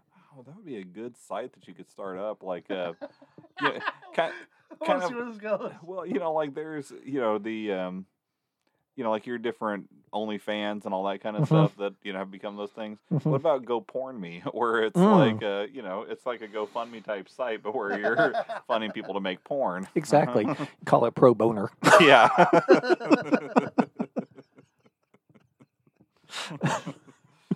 Different membership tiers and whatnot. Like if you donate X amount of dollars, you get whatever. I don't know. I won't go any further because it can only go in bad places. But All right. Scene 8. all right, And this is a 3 of 8. This, but this is the like fourth one that he's done. Out Okay, of this these is the scenes. fourth this will be one. the final scene of the show. Right. But God, I just Just didn't have- know like how far through the recap we were. Oh, gotcha. So we'll be at the halfway point after this one. yes. Yep. The girls are in the lobby, again watching TV. Sophia tells them that she just can't watch. Blanche tries to consider her friends, console her friend for missing the live taping. While we hear the announcer for the Price is Right call, Sophia Petrillo, come on down! Yeah. 2 contestants row, of course. I think was that actually the guy Yeah. who does the Yeah. voice? Yep. I can hear Bob Barker's. Yeah. voice. Both the voices are the nice. actual ones. Blanche and Rose are in awe that their friend was chosen.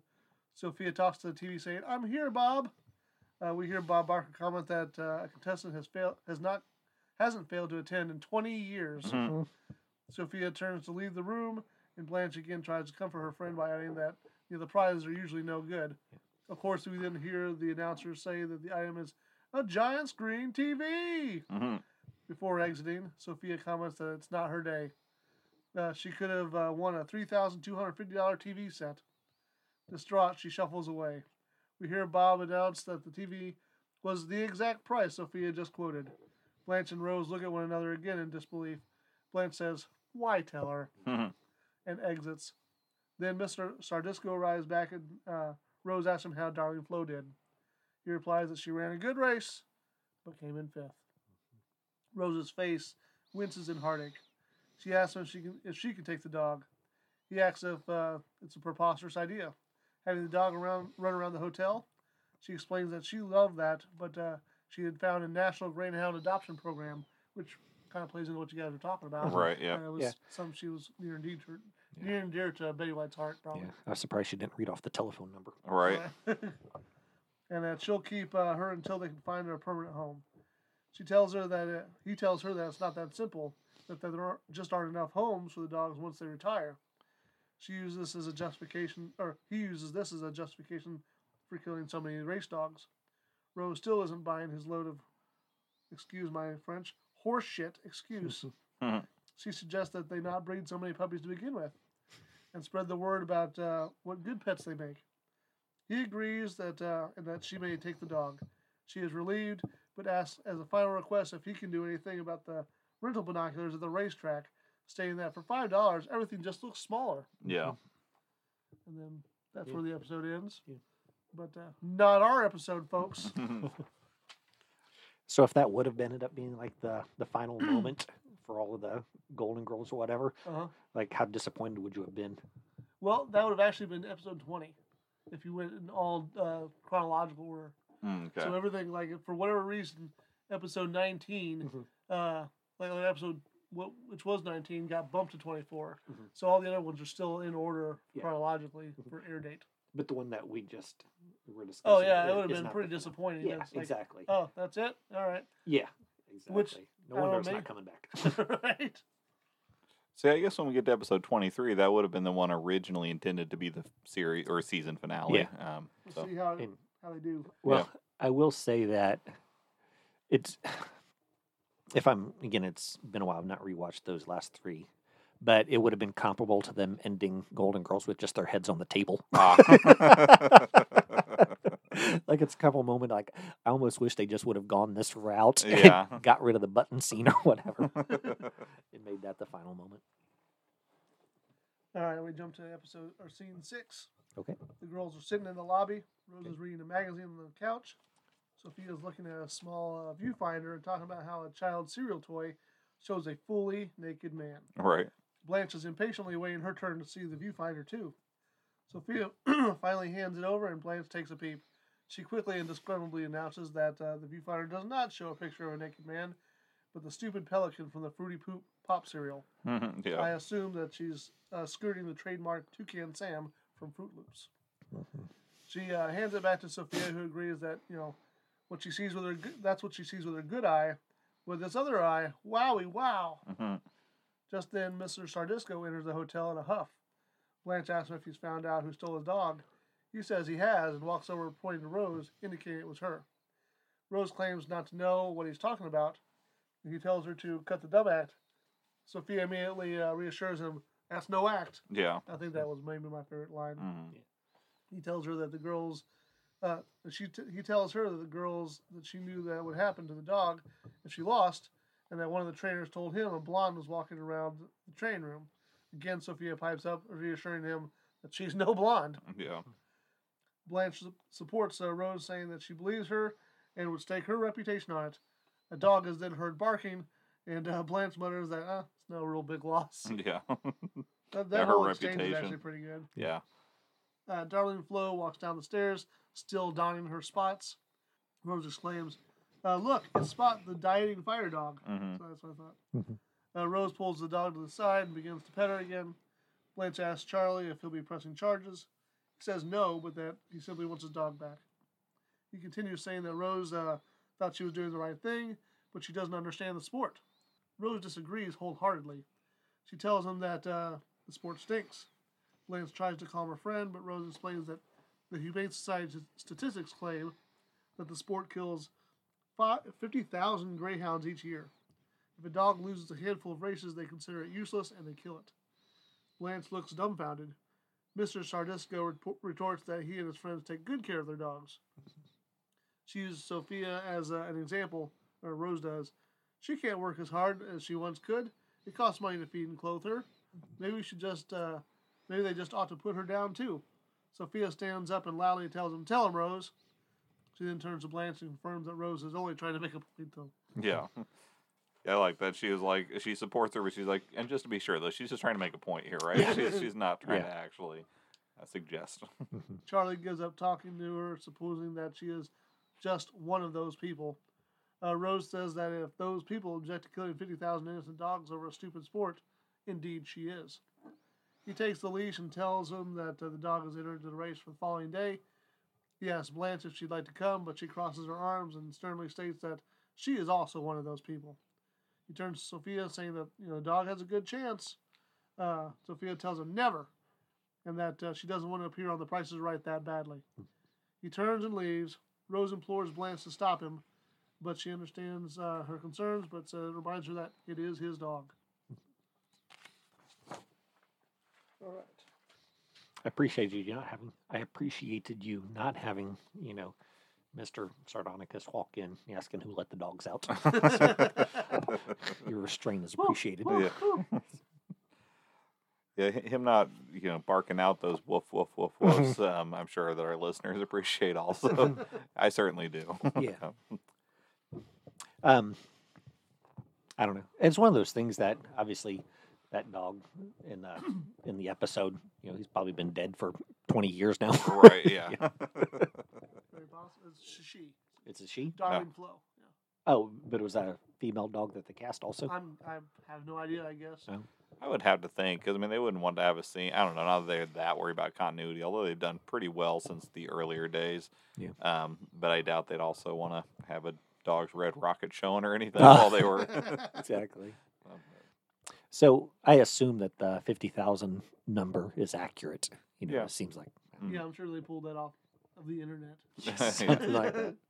So, so if 50,000 greyhounds were killed, how many vests do you think you can make? Oh, man, so many.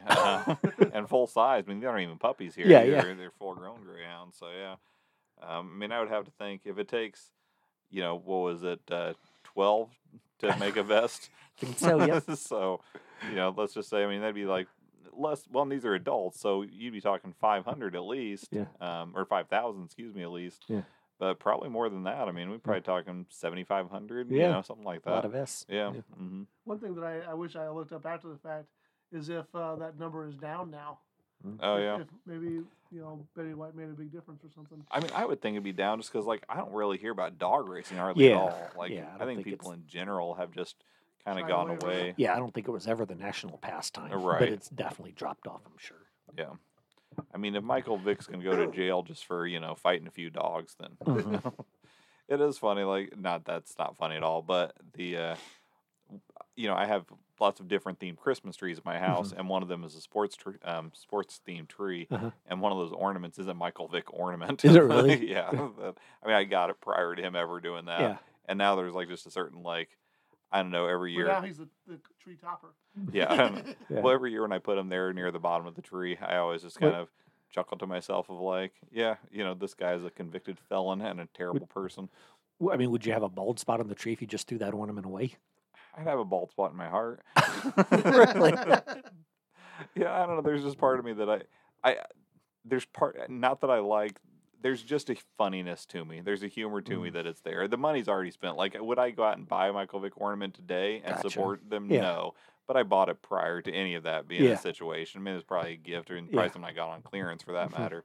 So at this point, it's like there is no benefit to me throwing it out. There's no, and nobody is benefiting from me keeping it, Gotcha. so to speak. Okay. So yeah, there's just a part of me that I think, there's a few players on that tree where I'm like, how did this guy get an ornament? Because they're not, Yeah. they had maybe a flash in the pan, kind of one good season, and then there's him, Yeah. who was a legitimately really good player, but who Not a is really good also person, yeah. bad person, convicted felon.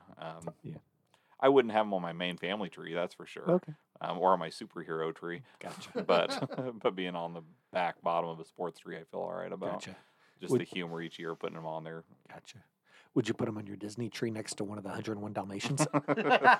I mean, if there was a 101 Dalmatian ornament that showed, like when one of the parent dogs were, vicious, like trying, like with their teeth snarled and whatnot, then sure.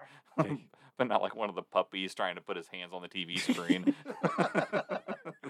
Gotcha. But anyways, all right, Steve. And on the screen is Michael Vick's face. Right, yeah, make it all customized. But... Scene 3.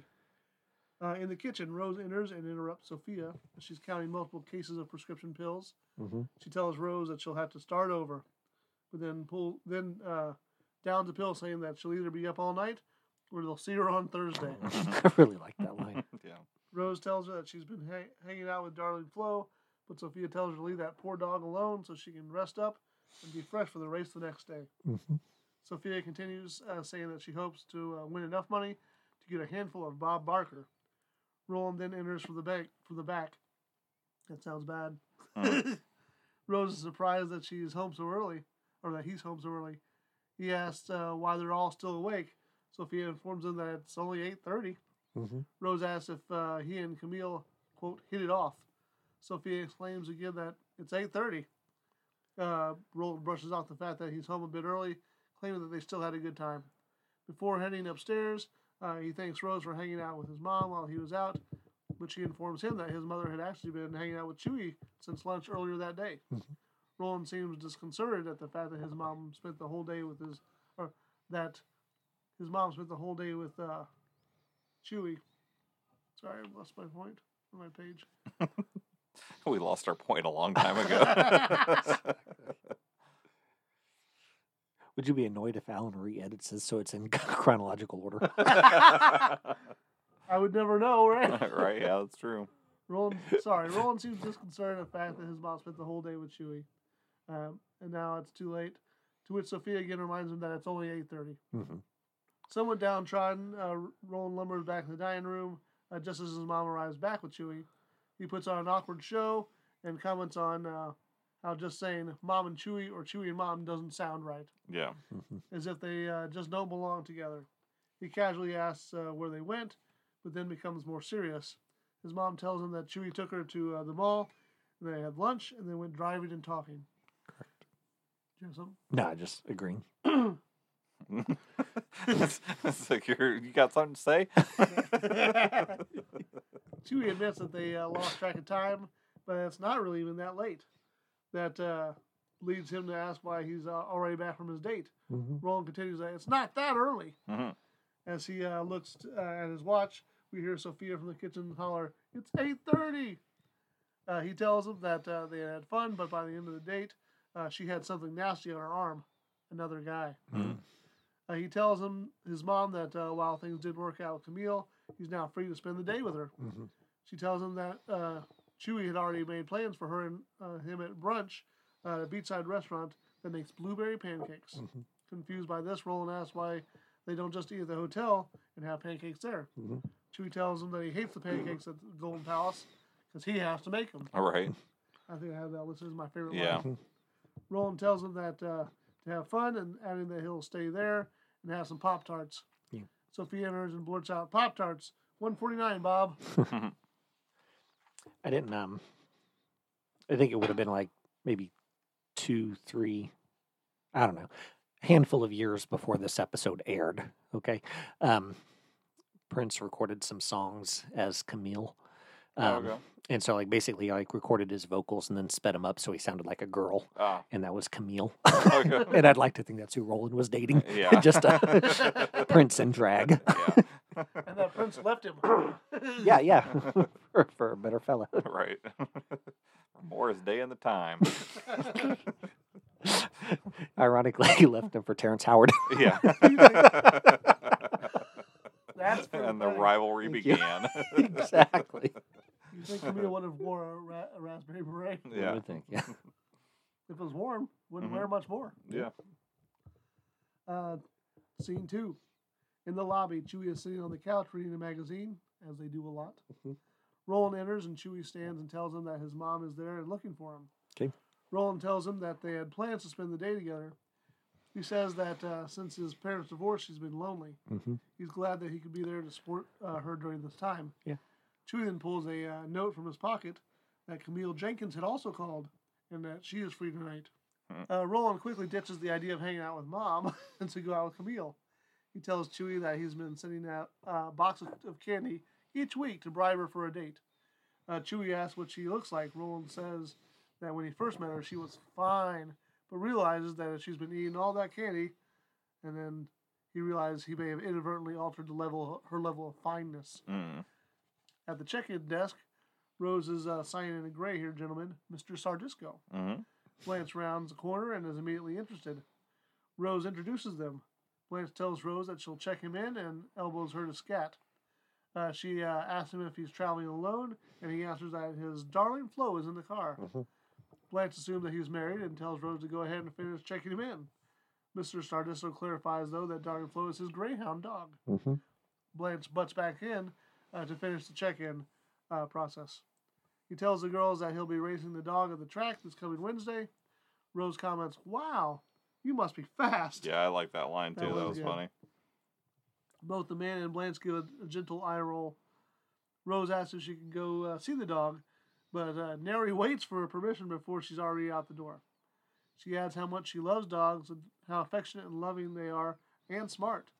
She tells them that they can even play cards. She's seen pictures. Yeah, I think she said specifically poker, since Yeah. that's one of the most famous. Yeah, I like that line. Mm. Rose exits and Blanche continues to flirt with Mr. Sardisco, saying that she may hit him up the track on Wednesday and place a wager on his pooch.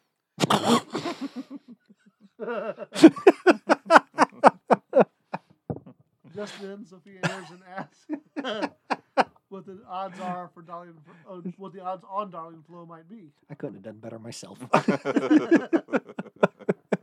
He tells her the dog hasn't performed well in recent races, but it has been trained well, so probably around 6-1. Sophia thinks aloud, "Sounds like a plane ticket to see. Sounds like a plane ticket to me." Sophia Petrillo, come on down. Mr. Sardisco reminds Sophia that just because he thinks she's a winner, there's never a sure thing. Blanche laughs and politely disagrees with him. Yeah. He smiles as though picking up on her thinly veiled innuendo. She hands him a key and heads back out the door, or he heads out the door. Roland's mom comes down the stairs, asking if anyone has seen her son. He enters and greets his mother. She suggests that they drive out to the marina for the day and then try a new Italian restaurant for dinner that evening. He tells his mother that he won't be free in the evening as planned.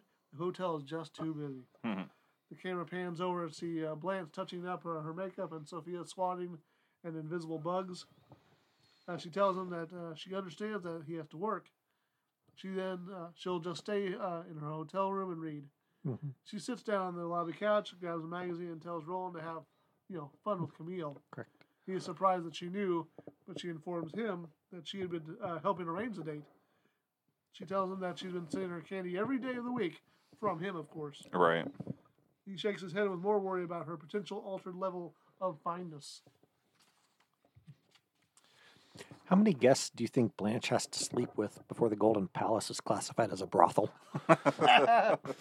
Well, they are paying to be there, right? Yeah, exactly. Yeah, I don't know. I feel like it has to be a certain number in a certain amount of time. So, I think if she's, one a week, I think you could call it that. But I think she could do like 10 in a week and then not one for a month, and then you're okay. So if it averages to 30 a month, or 4 a month? I feel like it still has to just be like, I feel like if you just take a couple weeks off, then you get out of that classification again. Gotcha. Okay. If it's standard fare for... So you reset the clock after 5 days? Yeah, exactly. 5 business days. Exactly. Weekends don't count. No sets sold for the little counter on the... Exactly, yeah. 6 days since smooshed booties. All right, and lastly, scene 7. Later, Chewie and Roland's mother walk into the hotel. He asks Chewie if he's still mad at him. His mother interjects, saying that he's not the only one, and chastises her son for being so rude to his friend. Roland admits that he was being overly protective and tells Chewie that it's not specifically him, but that he would be upset by his mom dating anyone. Chewie asks if he really means that, and Roland replies that they'd spent the whole day together and he's not freaking out. He then asks where they went. His mother tells him that they went over to the Mecca Hotel. She continues to talk, but Roland immediately jumped over the check-in desk and begins choking Chewie, saying that he'll kill him. Side note, that is likely several crimes in a single act, possibly including battery or attempted murder. Yeah. I've got to think that holds a minimum sentence of jail time or steep fines, or steep prohibitive fines. Roland's mom jumps in and pries her... So is it... You feel that the fines are prohibitive? Is that what keeps you from killing people? The prohibitive fines. Exactly. I can't afford that. Exactly. You probably stop some people. Exactly. I have to hawk my 4-slice toaster. And you know what I did to get that. Exactly. That's a good tie-in. That's a really good tie-in. But yeah, Roland's mom jumps in and pries her son off Chewie, finishing her statement that they went to a divorce support group meeting at the hotel. Yeah. Roland apologizes, pats Chewie on the head, even gives him a little kiss on his forehead. Yeah. He tells Chewie, yeah, that's how you get that big vein to bulge out in your head. Huh. His mother laughs at the thought that she'd be attracted to Chewie. Roland and Chewie laugh as well, but then Chewie stops asking himself why he'd find that funny. Yeah. Chewie's like, I'm just a joke to you people. He really Much is. like Sophia. He is such He's a sad definitely sack. You made a comment about that, I think, Yeah. in a recent episode about how, just like everything about Chewie turned out to be a sad sack story. He's And the once again, Gunderson of Golden Palace. Well, they don't have Dorothy to pick on anymore as much, yeah, so Chewie's the fall guy. fair enough. But Roland turns to Chewie and asks why he never told him that he'd been attending a support group. Chewie tells him that he was afraid he'd just tease him about it. Roland contests that he thinks it's great that he meets up with a bunch of crybabies to discuss their divorce-based issues. Again, Roland's mother chides him on being cruel to his friend. Roland turns to Chewie and more sincerely apologizes, claiming that it was just a joke. Yeah. He then turns to his mom and tells her that, he can't picture her dating yet, and she agrees, saying that she isn't ready for that step either. Mm-hmm. But when the time comes, she can take care of herself. Mm-hmm. He says he'll make an effort to adjust to the stage of her life and walks back behind the check-in desk. At that moment, a tall, nicely dressed man walks in the hotel, glances at Roland's mother, and they trade hellos. Then he asks Roland for a room instead of obliging fairly normally. He blurts out, "You're not my daddy! I'll never call you daddy!" And then storms to the back office hotel room. Yep. I think that would have honestly been a better end to the episode. Yeah, but Yeah. but that. Good. So that's it for our recap then at this point, correct? We have an epilogue. Oh, okay. The epilogue is just the post. That should have been number 9, but whatever. So we Well, didn't it spin would- for this one? Yeah. I just wanted to keep the post-credit scene. Oh, okay. And it kind of wraps up in the end. Sure. Okay. Roland is behind the check-in desk apologizing to a woman. She walks away and Rose enters the lobby from the office. He tells her that the neighbors have issued another complaint. Mhm. The newspaper was stolen, the flowers were trampled, and the woman's husband was knocked over and had his face licked. She says that, it's her responsibility and she'll handle it. She walks into the dining area and hollers, "Sophia, you're grounded!" And then we end. Very nice. Yeah, I wish that for your epilogue you would have been like, said something like, Roland is at the desk. 2 men walk in and sit in the lobby. Another man walks in with a gun with his wife and says, "Be cool, bitch." I said, "Bitch, be cool." That's really good. Exactly. Blanche hands over her bad motherfucker wallet. Yeah. So, did you also have a story, or was that? I do. Okay, so Do we then want to do that after our ratings and stuff like we usually do? yeah, we'll keep it at least. I don't know. I guess if we're doing, we should have done our ratings first. Oh well, lost opportunity. Yeah. Just spin for those. Yeah, that should have been number 9. We should have given in the middle of the episode done Yeah. our ratings and MVP. Yeah. Oh well. All right. So Brent, who did your favorite line get mentioned? Yeah. There were 2 or 3, and I'm blanking on them now. There was when Sophia said, "I'll either be up all night or I'll see you Thursday." Yeah. I really like that line. Mhm. Yeah, that was good. I liked it when Rose said, "Wow, you must be fast," Yeah. for the guy racing greyhounds. But yeah, there was definitely some good ones. So Ski, who got your MVP for this episode? You give it to Rose. She saved the dog. Yeah, I went with Rose also. I mean, obviously she was given all the heavy lifting as far as the dramatic parts Yeah. as well, and she had a lot of good funny lines. So Yeah. 2 for 2 as far as that goes. So yeah, Rose got it for me. Okay. I'm giving it to Chewie. Okay. He needs a win. I feel like this is at least the second, maybe third time you've given one to Chewie just because he needs a win. I- You identify with that man, and I I don't know do. why. You're much more of a winner than you give yourself credit for. You are not the Gil Gunderson of our group. Respectfully disagree. Gil. Listen, in our group, I would say that I'm the fat Tony and you guys are the legs and Louie, so you're both fine. No, I'm exaggerating for comedic effect. Right. I'm definitely not the the Gil Gunderson, but I'm not too far off from the Kirk Van Houten. I mean, you might have been there before Helena anyway. I'll definitely say that your prior wife, of course, I never met your first wife, but your prior wife definitely would qualify as the Luann. Yes. I think that would have been fair, but anyways, all right. So how many slices of cheesecake for you, Ski? 4.5. Okay. That was a decent premise of the story, but it just didn't. I didn't laugh as much in this episode as I usually do. I don't know. I thought there was some pretty good comedy in it, and I like the message a lot. I did don't like that. necessarily like the delivery of the message. Correct. So, well, it was a little, like you said, it was almost an infomercial-y type of a thing, the way that it was delivered. Yeah. That said, Semi-preachy. yeah. I gave it a 6. I thought it was good. Could have been better if they were able to do that a little less in your face. Yeah, like you almost wonder if, like, when the episode originally aired, it was followed up with a commercial. Like, if you would like to learn more, call this number. Oh yeah, I would almost. It seems very likely that at the end, because a lot of times now when they have special episodes of a TV show, even at the very end, it'll just be like, "Oh, suicide hotline number" or something like that. I would Yeah. be surprised, honestly, to find out that they didn't have something of that nature at the end of it. Yeah. But how many slices for you, Brent? Oh, I thought about it, and I think I'm going to go ahead and give it 7. 7. Wow. Wow. Luck of the draw.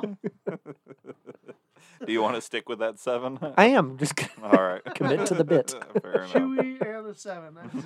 All right. So Chewy 7. All right. So Ski, you had. Oh wait, we did have some guest actors too. I forgot about that. Did you say you wanted to list? Oh, never mind. Did you give a number? Yeah, 6. 6. Mhm. Gotcha. So- What did you give it, Ski? 4.5. Okay. So your 7 won't like bump it up into contention quite, so Yeah. you don't have to worry about if Yeah. that's a little inflated from your real feelings. Yeah, it is. No I would have big- gone with like 4.5, 5, something like that. Well, we had 5 actually guest actors. 2 of them kind of, but Janet Dubois.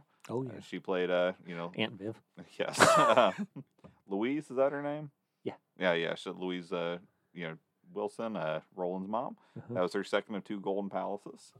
We also had Daryl Keith Roll, I believe it is. He played Man Number 1.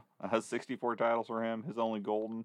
He did have an episode of Felicity, an episode of Seinfeld, 5 episodes of Dallas, 3 episodes of Benson, Cheers, and he was Chuck in Pee-wee's Big Adventure. Nice. And so then we had Ken Kirchhoff. He played Charlie. 129 titles for him. He was the only Golden, this was his only Golden appearance. A lot of things kind of prior to this, Chips, Starsky and Hutch, Trapper John M.D., The Love Boat. But he mostly had 342 episodes on Dallas as Cliff Barnes. Mm. And then we also had the voice of Bob Barker. Yeah. 173 titles for him. Of course, most of those, or almost all of those, I think, are as himself. And then probably my favorite performance of his, of course, is Happy Gilmore as himself. Yeah. Price is Wrong, bitch. It's a good one. And then also Rod Roddy did his own voice as well. Yeah. And this was after he'd been Rowdy, correct? Was he? Is it Rob? You're just making a joke, right? Yeah, Rowdy Roddy Piper. Oh, okay, I'm just making sure. I didn't know if you were correcting me because I pronounced it wrong. I'm like, No. I think it's Roddy, and then so it took me a moment. Sorry for my stunned silence. What? Did my research fail me? Right. Should I have gone to page 2 of the Google results? I was like, oh no, this is you all may be wrong, right, it's you may all be wrong. crazy all over again. God bless the Rolling Stones. Yeah. So Ski, you have a post, or not a postcard, what am I saying? A story from Dorothy? Yes, indeed. Is it chronologically presented to us? Yeah. Okay. Oh, okay. And then mix this one up. It would make less sense, but it is historical based. Okay. Okay. Dorothy's Diary of History, Domestic and Abroad. Okay. The bell rings, and the students more or less settle down for class. Okay. After several months of substitute teaching periodically, life was reaching a level of comfort, familiarity, and normalcy for Dorothy and Lucas. So you think she obtained a teaching certificate in state of Georgia? I mean, I'm proposing that she did, yeah. Okay. She was really enjoying the fact that she could work when she liked, but then take off a few weeks if she wanted. Mm. Lucas enjoyed taking her on short day trips or extended weekends.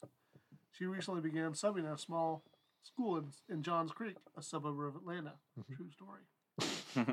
It was named Chattanooga Middle School, or Chattahoochee Middle School, and was situated fairly close to the famous river of the same name. Mm. I don't know if that really exists. I just made it up. Oh, yeah. I mean, yeah, way down yonder on the Chattahoochee. No, Yeah, the it middle gets school. hotter than a Oh, the middle hoochie school. coochie. Yeah. But yeah, the Alan Chattahoochee Jackson Valley- knows what he speaks. Mm-hmm. He learned a lot about living and a little about love. Mm-hmm. And something about mustaches. Probably. She had been teaching Mr. Tannen's U.S. history class for the past few days, and the class was fairly well behaved. They were starting a new chapter about colonial America, and she was a bit excited, as she'd always enjoyed that period. She greets them with a good morning and asks them to open their books and follow along. Mhm. She begins reading to the class with her classic dramatic Dorothy flair. The text explains that the British Crown was trying to legally and fairly impose taxes on the colonies to recoup the considerable financial losses still felt from the French and Indian War, which had only ended a few years prior. Mm-hmm. The colonists protested these taxes, named acts, Yeah. and defied them with a series of boycotts, vandalism, and negative propaganda, largely led by a disruptive group called the Sons of Liberty. Mm-hmm. One night, while assigned to guard a customs house, a single sentry became the target of harassment and attack. roughly 50 people began hurling hard-packed snowballs and other projectiles at him. Captain Thomas Preston brought 7 more soldiers to his aid to fend off the unruly crowd. The Riot Act had not been read, which details that soldiers may not fire their weapons until a mob has been duly informed and allowed to dissipate. So that's where that comes from. Yeah. Knowing this, however, the crowd grew emboldened, daring them to shoot. Within the chaos and confusion, Their noble spirit was embiggened. with the chaos and confusion, the soldier was pelted and accidentally fired his musket. This, in turn, caused the other soldiers to assume the order to fire was given, and likewise began to fire into the crowd. 3 individuals were immediately killed, while multiple others were injured. The soldiers were ordered back to their barracks in the hopes that further violence could be avoided. The following day, Preston and the soldiers were arrested. A town meeting led to a demand for removal of all the troops from the Boston area. Multiple delays pushed the soldiers' trial to September of that year. During that time, public discussions painted a very negative picture of the events and the soldiers, who were simply attempting to fulfill their duties. Ultimately, a group of lawyers were assembled to defend the soldiers in court, including the future second president of the United States, John Adams. It is widely believed that Adams had a strong conviction that people deserved a fair trial based on truth and justice. He could likely tell, based on the facts, that the soldiers were not entirely to blame, as they had reason to fear for their safety and well-being. At this point, Dorothy pauses and looks at the textbook publishing information. She looks at the class and informs them that their textbooks were released in 1905 by the British Royal Crown Publishing Company. She also states that the passages she just read were largely skewed in perspective to make Britain appear more favorable. She says aloud to herself, "I guess sometimes the losers do write the history books." She continues, telling her students that the colonists had ample reason to be upset by the increased taxation without representation. And while violence is not the best way to handle any conflict, mankind has not yet evolved enough to have snuffed it out entirely. Lastly, she gives a sliver of credit to the otherwise biased history book. She cites that John Adams did, in fact, agree to defend the soldiers and was very likely driven to provide them with a fair trial in the face of what we can assume was extremely angry and prejudiced townspeople. Ultimately, Adams won an acquittal for all but 2 of the enlisted men. The 2 men found guilty were given a reduced conviction of manslaughter. That's a paddling. Despite the highly unfortunate string of events that led to the Boston Massacre, Adams likely saw that there were very fighting people on both sides, or at least that violence begat more violence. And that's the end of the story. Yes. I feel like you're just, So, you're like, how Brent- can I top myself? Last time I did a story, Alan said it was the most boring story he'd ever read. That's a Challenge challenge. accepted. Yeah, exactly. Well, Brent had mentioned on our text chat that he was really excited about my Boston Massacre deep dive, and I felt that was the way to do it. Yeah. Gotcha. Well done, Ski. Exactly. I think we all learned a little something. Yeah. A lot about living. That's right. A little about war. I only have one note for your What's that? story. Yes. I think that, Mr. Hahn, was that his name? The teacher? The It original? wasn't there? Yeah. Let me look. I just made up a name. Irregardless. Mr. Tannen. Mr. Tannen. Okay. Like Biff. Biff, yeah. Yeah. So I think that you should have had Mr. Tannen's, AP US history students show up one day and they have a substitute teacher who's wearing, a sleeveless sweater vest, a 37-inch collar, a silk kimono, just standard Dorothy attire. Right. I think you should have covered all of that. Real in depth about the Exactly. the- Exactly. And then the students are like, that's not how Mr. Tanner normally dresses. Today must be a substitute teacher Or day. they say it is. That would have been great because it would have been a real throwback to the early days of our podcast. Because I know in Ski's very early, maybe his first recap, or at least his first couple, he would give these levels of detail that were, like Moby Dick level of. Exactly. Dorothy wearing a shawl she purchased from Botany 5000. It's got a soft green glow to it. Right. In the right light. Exactly. All right. Well, I did enjoy your story, Ski. I know I make jokes about it, but it's like I revel in the mundaneness of the Yes. stories. So now, granted, that's not really a mundane story. That's a pretty, I don't know, relevant story actually. But it's just as far as it being related to the Golden Girls, is humorous. So. Yeah. Oh, All right. Well, do either of you two have anything else to add to this episode? Oh, God, no. We've rode on long enough. All right. You well, said button up. I think it's almost 2 hours now, yeah, right? yeah, pretty close. Yeah. So, to life, to love, to us. Stay golden, Coco. Hey, thanks so much for downloading today. If you enjoyed that opening, you should definitely check out Ashley Jade on YouTube. She has a bunch of awesome compositions on there. If you want to get in touch, you can email us at sophiaschoicepodcast@gmail.com. You can also reach us on Twitter at Sophia's Choice PC. We plan to have a new episode out every Monday. If you have a moment, give us a rating on iTunes or wherever else fine podcasts are downloaded. And of course, stay golden.